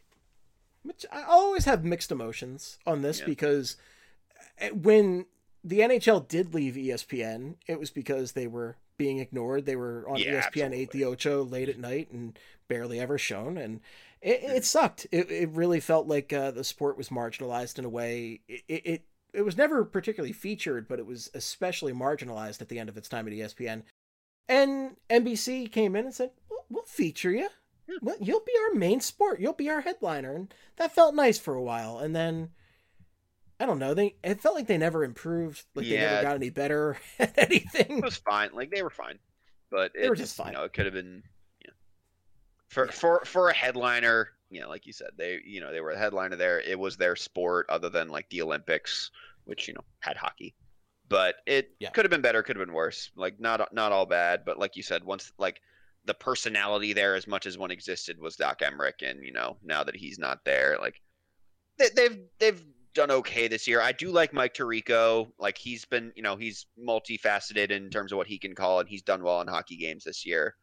I think he's a very talented broadcaster. He absolutely. Is a very good professional. And he's not like, I don't know, I feel like Kenny Albert's got like, he's okay, but he's got, I don't know, he's never feel like satisfying. Kenny Albert is always the guy calling like every demoralizing Eagles loss to like the Cleveland Browns. And my emotions with him are, my emotions with him are it's not his fault. He called like some of those games. He had some games during like one of those runs earlier this decade where if you go online and watch the highlights, he calls them. So, but yeah, he's I shouldn't hold it against him, but I do. So fuck that guy. Fuck that guy. But yeah, ESPN. It's interesting to see how that'll go. So you got the terms here. They will have 4 of the next 7 Stanley Cup finals. They get 1 conference final per year, and they get to pick which one. So this isn't like an NFL deal where Fox gets one conference and CBS gets the other. They get to pick one. Yeah, it's not like that's something. That's some good negotiating there. That is some good negotiating. It's not like essentially it's not like ABC is going to be stuck with the Western Conference no matter what. Right. It's like, well, tough fucking luck that you have to deal with. Let's just say the Ducks and who's a team I don't give a shit about. The Sharks? Sure. Sure. Why not? Mm. Ducks and the Sharks. I'm picking on the West Coast today. I don't know why. But it's probably because there's a West Coast game on right now with the Ducks and the Kings. 2 teams I could not give less of a shit about right now. Mm-hmm. Ugh. But that says to me that this is probably going to be a split deal where ABC and ESPN will get X amount of games, and then either NBC or Fox, I presume, will get the other slate of nationally broadcast games. Mm-hmm. Yeah, that would make sense. I mean, I know Fox at this point probably has, if not a majority, a plurality of the regional channels anyways. It's like I know they have a lot of the ones like in the South. I think some of the ones out West. So like I wouldn't be surprised if they went for the B package there, but what do I know? They're going to put Root Sports National. Root Sports, home of the Pittsburgh Penguins and the Seattle whatchamacallits. Kraken. They're going to be the Kraken. There we go. I actually don't even know if they're going to be on Root Sports, but I just assume that. I only know that about Root Sports because I used to work for MLB TV, and I would they only came up for Seattle and Pittsburgh. That was the only time I saw that network. And it just sounds so rinky-dinky. I think they're in Vegas too, but I don't remember that for sure. Sure, let's go. Why do I remember that? But yeah, so I think it's a lot. It's most of them are either like Fox or NBC, and then you've got like MSG up in New York, the one in Boston, whatever it's called. But yeah, it would make sense for like someone like Fox or maybe NBC, and like at like a smaller degree, it'll jump back in there. I believe I read that deal was $400 million a year, which is more than the NHL is currently getting with that deal with NBC, or more than they're getting currently. Spread that to the cap already. Come on, we need some room get that cap above 81.5. Well, Bettman need room for that next Sean Couturier contract. Well, Bettman basically came out and said today, that's not going to happen, because he said like with where escrow is right now, they probably think the cap. Let me see if I can find the exact quote here. He said the cap is probably not going to move for the next like 3-4 seasons because of how escrow's backed up. Yeah, he said flat or near flat for the next 4 seasons for a combination of escrow building up because the escrow caps were put in place before the players came back, and then again they tried to renegotiate them before this season. The players said, "No, we ain't doing that." Granted, that worked out for them in terms of them getting as much of their money as they could this year, but it does mean that it will push the salary cap growth out at least like probably another year or 2, and then no fans being GM in the Jenga. Yeah, GM Jenga is going to be real fun over the next couple of years. Yeah, really. Lack of, and then with fans not being around for most of the season for most teams, I'm guessing there will be some back in almost every arena by the end of the season. But I would think so. But and I mean, even then, like they're not going to be full. Like they're probably not going to be full again until next year, and then. No. And some states won't go there. Listen, if I can pay $300 to have 2 people in a Flyers box, I'm going to do it, damn it. I think that's what it is. ABC and ESPN, so 4 of the next 7 Stanley Cups, 1 conference final per year on ABC, ESPN, 25 regular season games. And then ESPN Plus is going to be streaming a shit ton of games, 1,100 games, I'm assuming, on this contract or over, I don't know. And ESPN and Hulu will exclusively stream 75 national games, which is, I think, the most confusing one. 1,100 games. Yeah, I feel like I need to understand what that means, because like a normal hockey season has like 1,300 games, I think. If you 82 games a season for 31 teams, it's something like close to 1,300 games. So I wonder if that means like most of the games will be on ESPN Plus, but then what do you do with the RSNs? Like, I don't know. I'm probably missing something here. Yeah, the RSNs I think are my big factor here, because I think you still need to include the RSNs. I mean, everybody's got their beloved local there's something I'm missing here, I'm sure. I'm not very smart.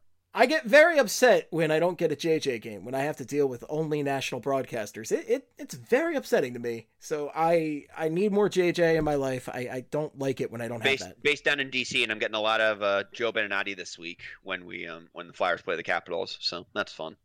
I don't have negative memories of Joe Beninati because he called a bunch of games during the 2010 run on Versus RIPD, and I, like any normal person, have watched those highlights all 100 times. So it's like, I knew I recognized that name.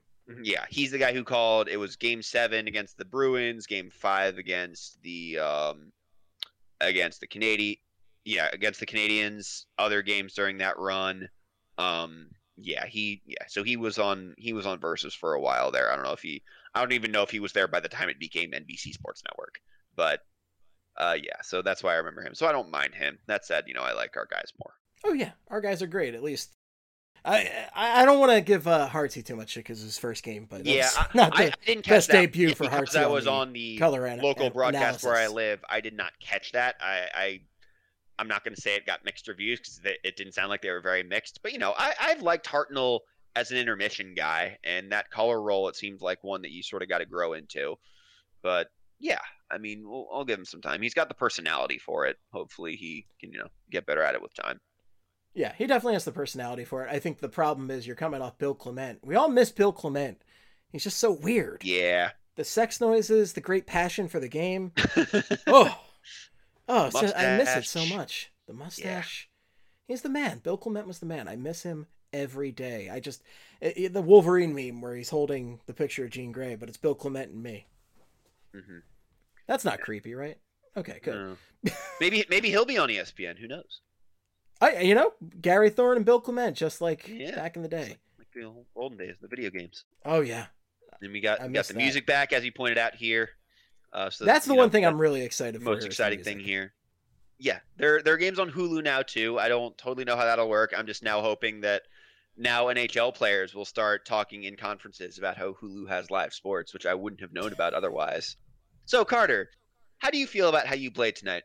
Well, Charlie O'Connor at Broad Street Hockey. I'm just really disappointed that I let down all the fans watching me on Hulu, which has live sports. Hulu has live sports. And then a guy shows up and just like shoots him in the face with a gun full of money. And he's just like, thank you. Carter, you gave up 4 goals on 18 shots tonight. What the fuck are you doing? I can see the scene playing out. This all is a thing that makes sense. We live in weird times. Kurt, are you a professional commercial writer? Because that was beautiful. I should be. I have someone call me. Please make this happen today. And that's how Carter Hart and Joel Embiid will become best friends. I've been asking for it really ever since Carter Hart got to Philly. Him and Joel Embiid to just become best friends, and they can both bond over Hulu having live sports. That's how it's going to happen. And Joel Embiid. I'll be honest. Leave me alone. Never, please, never, for the love of God. I actually want Joel Farabee and Joel Embiid to be best friends. That would also be fun. They can have a reality show called Joel and Joel. That sounds so pleasant. And really Joel's a tiny little guy, and Joel's huge. It works so well. It works so well. Oh man, they just like go around doing Joel things, and it could have been Joel Quenneville. He could have joined the City of Joels. And now he's just in Florida doing old people things.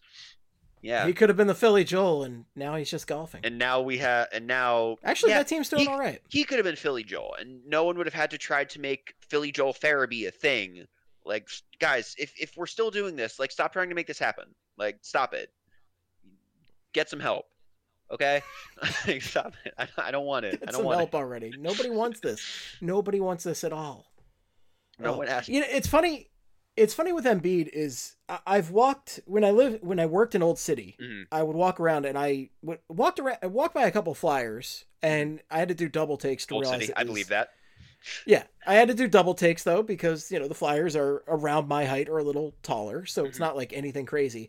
But the one time I saw Embiid, it was just the most unmistakable. Just you were not mistaking Joel Embiid for anybody on the street. Just one of the best one of the best genres of photograph is reasonably sized human being just looking absolutely like childlike standing next to Joel Embiid. It's just so funny. He was just walking across the park in front of Independence Hall with no shirt on and gray sweatpants on a like 90-degree day, walking his dog. And it's just like, what is this? This is real life. He's just real there. life. He's there with his dog. He's just there with his dog, and he's towering over everyone. And just no mistake. Like, I saw Kevin Hayes, and I had to do a double take and go, oh yeah, that's Kevin Hayes. That bearded guy is Kevin Hayes. Joel Embiid? Oh no, I saw him a mile away. We all know who that is. Yeah. Yeah. No mistake in JoJo. All right. Kurt, are you ready for the game tonight? Let's do this. All right. The game tonight is called Philadelphia Phils. So spring is here. Philly season's around the corner. In the spirit of the fightins, tonight's game's called Philadelphia Phils. Oh, wow. So everything, will involve a Phil of some sort. Philly kind of thing. Okay. All right. First question. This game shares a name with Michael Rappaport's character in the film Big Fan, who was Philadelphia Phil in that movie. What comedian played the New York Giants loving main character of this film? I have no idea. Okay. We're not off to a good start here. No, I'm going to see if I can give you a hint. That's okay. This is the hardest one, I think. Oh, that's encouraging. Okay. Okay. Your one hint is this portly short comedian. I think he's made an appearance on pretty much every sitcom in a supporting role of the past like 5 years.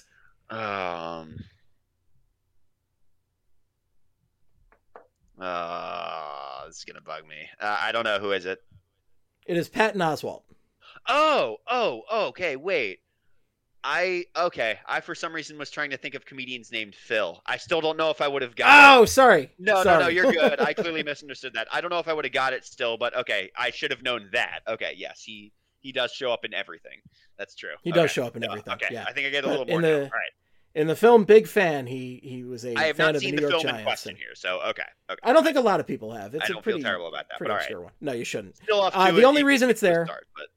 is because Michael Rappaport, using his New York accent, plays Philadelphia Phil calling into the line, and he's clearly not actually from Philly in the movie, but that's okay. That's okay.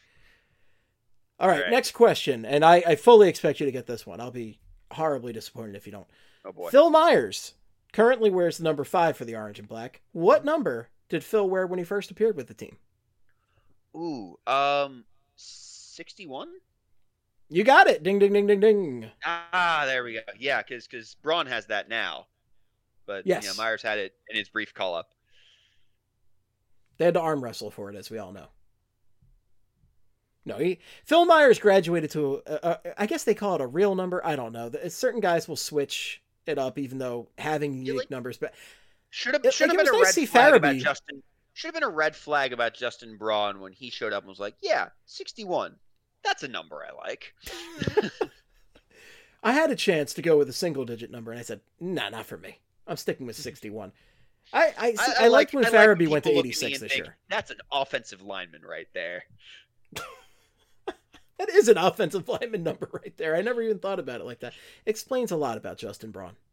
He's been better lately. Been a little better. He started nowhere to go but up after the start of this year, but he's been better since coming back from COVID. Which is weird. That shouldn't work like that. Not the only one. Like Oscar, I'm committing a cardinal sin here and talking about hockey during the game, but Oscar Lindblom has been better since he came back from COVID. And go Claude figure. Giroux. Yeah, Drew too. Go figure. This is all very weird. Anyways. This is a conspiracy that goes straight to the top. I'm telling really you. makes you think. Makes you think. Okay. All right, next question. Number 3. Perhaps the most famous Philadelphia Phil is the Fresh Prince's Uncle Phil. Mm-hmm. What was Uncle Phil's profession? I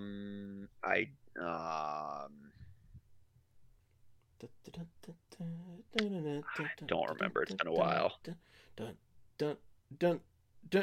He was a judge. I should have known that. You're getting the next one, though. I guarantee Okay. All right, so you are currently 1 for 3. Okay. Next question.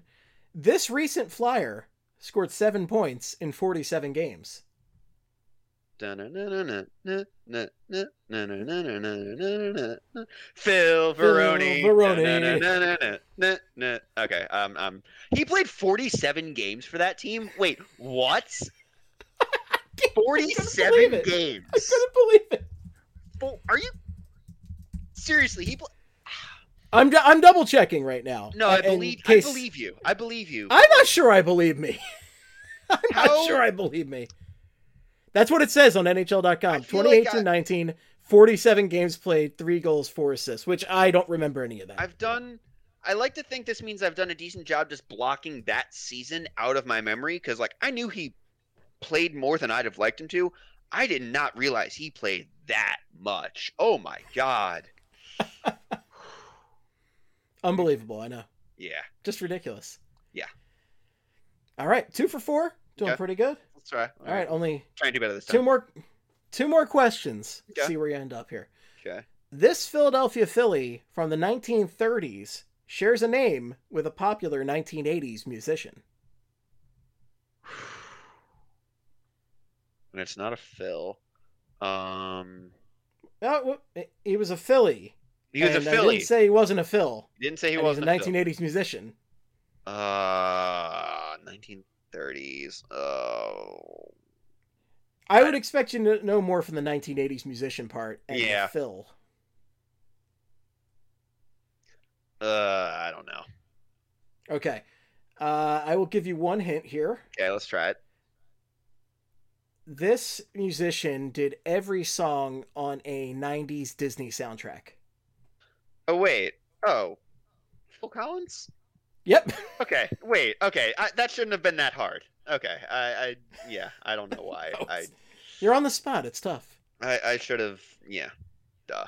Now, fun fact, when I was on the Phillies baseball reference page looking for players named Phil, just below Phil Collins from the 1930s Phillies in the listing I was looking at was a player named Tuck Stainback, which, as far as old-timey baseball names go, that's a pretty fucking great name. That's a 99th percentile old-timey baseball name right there. Oof. Kids, let me tell you about the legend of Tuck Stainback. It's been a while since we talked about Tuck. It's close enough to Stain that I can extend that joke right there. Final question, Kurt. This is all the marbles, all the fake money here. This former Carolina Panther wide receiver who went to Cardinal O'Hara was so Philly that it was his nickname.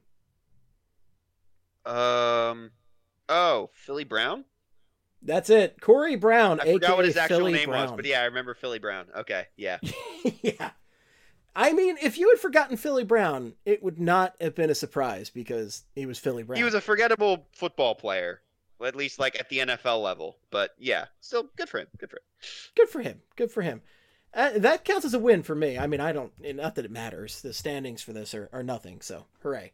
But you and Steph have both won the game, so that's excellent. Hooray. Hooray. Go team. Woo! All right. Quite a bit of podcast. Yes, we got to get the woos in before we go. Come on. I'm getting. I have tweet notifications from Elliot Friedman turned on from like a trade deadline or a draft or something a couple years ago. I never bothered to turn them off, and I'm now getting ones from Ottawa's game tonight. From quote DJ Smith, or their head coach. No one was any good. That's not the name of the Ottawa Senators video yearbook, man. I don't know what is. Oh my God, it's right there. I mean, one was during the intermission of this Kings-Ducks game, they were showing the highlights from that Oilers-Senators game, and Connor McDavid looked like he was just holding a skills competition by himself. Like he was just embarrassing everybody. It was like the Harlem Globetrotters and the Washington Generals. That's not good. No, you don't want to do that. It's real bad. No, it was straight up Harlem Globetrotters, Washington Generals. Like he might as well have been playing like, oh, trick puck. Sorry. Like, that's ridiculous. That's some good whistling right there. I don't know why I couldn't hit the high note there, but I don't want to try again, because if I like do it once, like, okay, I didn't put effort into that. If I try it again and don't get it, then I'll just be really sad. And I can't end on that note. Can't end on that. No, that's not a good note to end on. And yeah, McDavid, 1 goal, 2 assists in that game, but I mean, it looked like he was just setting up everybody for easy dunks in that game. The poor Senators. I saw something, I forget who put it out there, was saying like, well, you know what? The Senators are going to be in a better position than the Leafs in 3 years. And okay, tell yourself that. That's a thing you believe if like you think that it's better to have nothing because nothing could theoretically turn into something than it is to be anything else. And like the problem is the Leafs have something. So and like, they have young somethings. Yeah, and like they have a bunch of guys that are expensive. It's going to be hard to keep, like talent around them, but like if Ottawa gets, like, it would be miraculous for them if Ottawa gets a core like the one the Leafs have, to say nothing of their ability to get other guys. Like Brady Tkachuk's good. Brady Tkachuk's good. Thomas Chabot's good. Like that. But it's not Austin Matthews and Mitch Marner. That's it? Like, that's it? Yes, exactly. And yeah, like if you get half an Austin Matthews, call me and we'll talk. But would be like saying that like in 2013 that the process Sixers were in a better spot than like the Heat. And I don't want to compare the Heat to the Heat, like the LeBron era Heat, to the Leafs, because the Heat won something. But like you get it. Like sometimes we over fetishize having nothing because you've managed to not fuck it up yet. And the Senators, in fairness, like the Senators have a decent path ahead of them, but like they have the capability to do some good things in the future, but also they're just bad. And getting from bad even to where the Leafs, who still haven't won anything meaningful, are, like, it takes a lot to get there, especially when your ownership is the Sens ownership. And it's bad. Yeah. It's bad.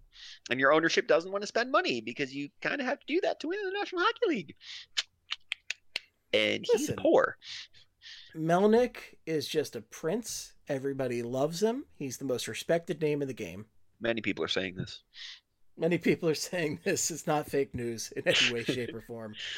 Woof.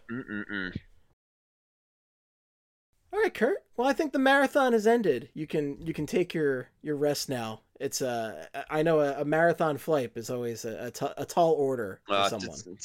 It's always fun. It's always fun to just talk through some hockey and then Phil and whatever else comes up.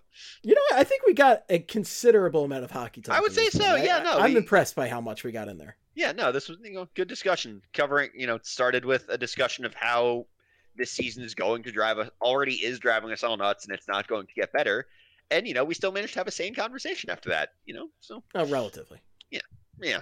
Everything's relative. I guess sane by Flyer standards. Mm-hmm. Yeah, exactly. It's good enough. Good enough. Kurt, I'm sure everybody's already following you on Twitter, but where can people follow you on Twitter if they do not already? People can find me on twitter.com at Kurt_BSH.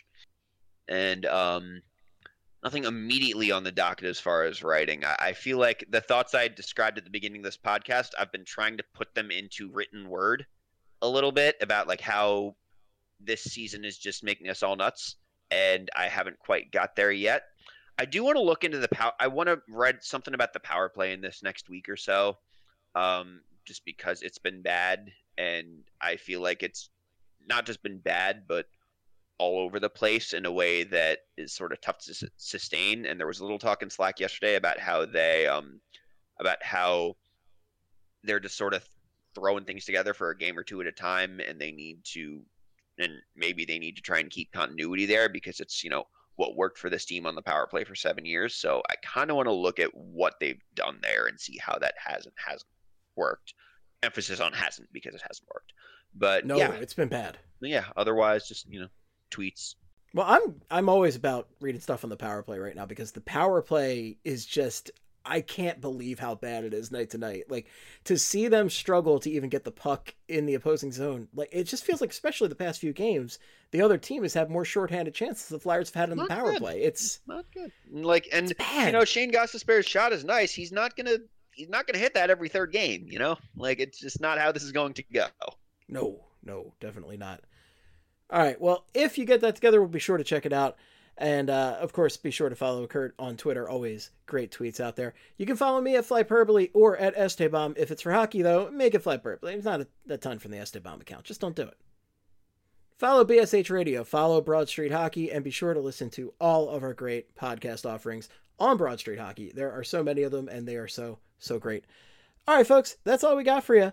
Thanks so much for listening. Until next time, wear a damn mask, wash your damn hands, and if you can get the vaccine, please look into it and try to get yourself an appointment and get that taken care of so you can get back to the Wells Fargo Center and promptly boo your Philadelphia Flyers and tell them to shoot in person. We need louder people saying to shoot.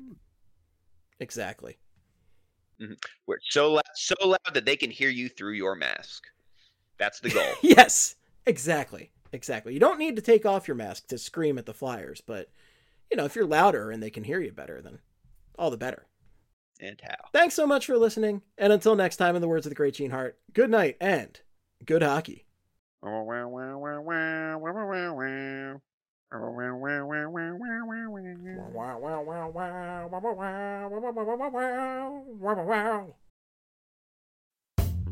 of the time, we talk about tech in terms of a handful of gigantic companies, like Google, Meta, and Apple. But some of the most interesting stuff we find online is the product of a single person. When you're working on your own, I think there's this beauty of being able to come up with an idea and then implement it then in that moment. You don't have to have permission from someone else. There's no red tape. In the Vergecast series Solo Acts, we'll get to know these people, the tech they use to get stuff done, and the obstacles they face trying to compete with the giants. Some people that I talk to and my friends are like, your competitors are Zuckerberg and Musk. Like, aren't you kind of afraid of that? Every Monday, our friend Ashley Esqueda will be curating and hosting these interviews and sharing with us what she's learned. I can't believe the McRib locator was originally a tornado locator. Right. Pretty wild. Listen to our Solo Acts miniseries now in the Vergecast feed, anywhere you find podcasts. What is up, Astros fans? This is Jeff Balke and my partner, former Astro Jeff Blum from the Believe in Astros podcast to tell you baseball is back, and we've got your world champion Houston Astros covered. Every week we go inside the clubhouse, break down the games, discuss the players, and give you everything you need to know about the Houston Astros baseball organization with special guests and a few surprises all summer and into the postseason. So tune in to the Believe in Astros podcast. That's BLEAV on Apple, Spotify, YouTube, and everywhere you get your podcasts. Go Astros.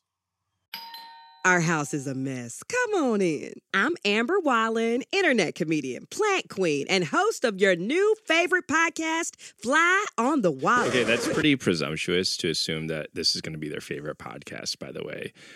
Come on, Amber. Anyway, that wasp that you just heard interrupt me is my husband. And co-host, Benjamin Wallen, also a comedian, and I host people at our home. I have a great wine collection in my cellar. Well, you mean the mini fridge? It's a mini fridge. It's a mini fridge. New episodes of Fly on the Wallen drop every Wednesday. Listen in as we discuss relationships, books, and keeping our sweet baby kid alive while we make laughs on the internet. Subscribe to Fly on the Wallen wherever you get your podcasts.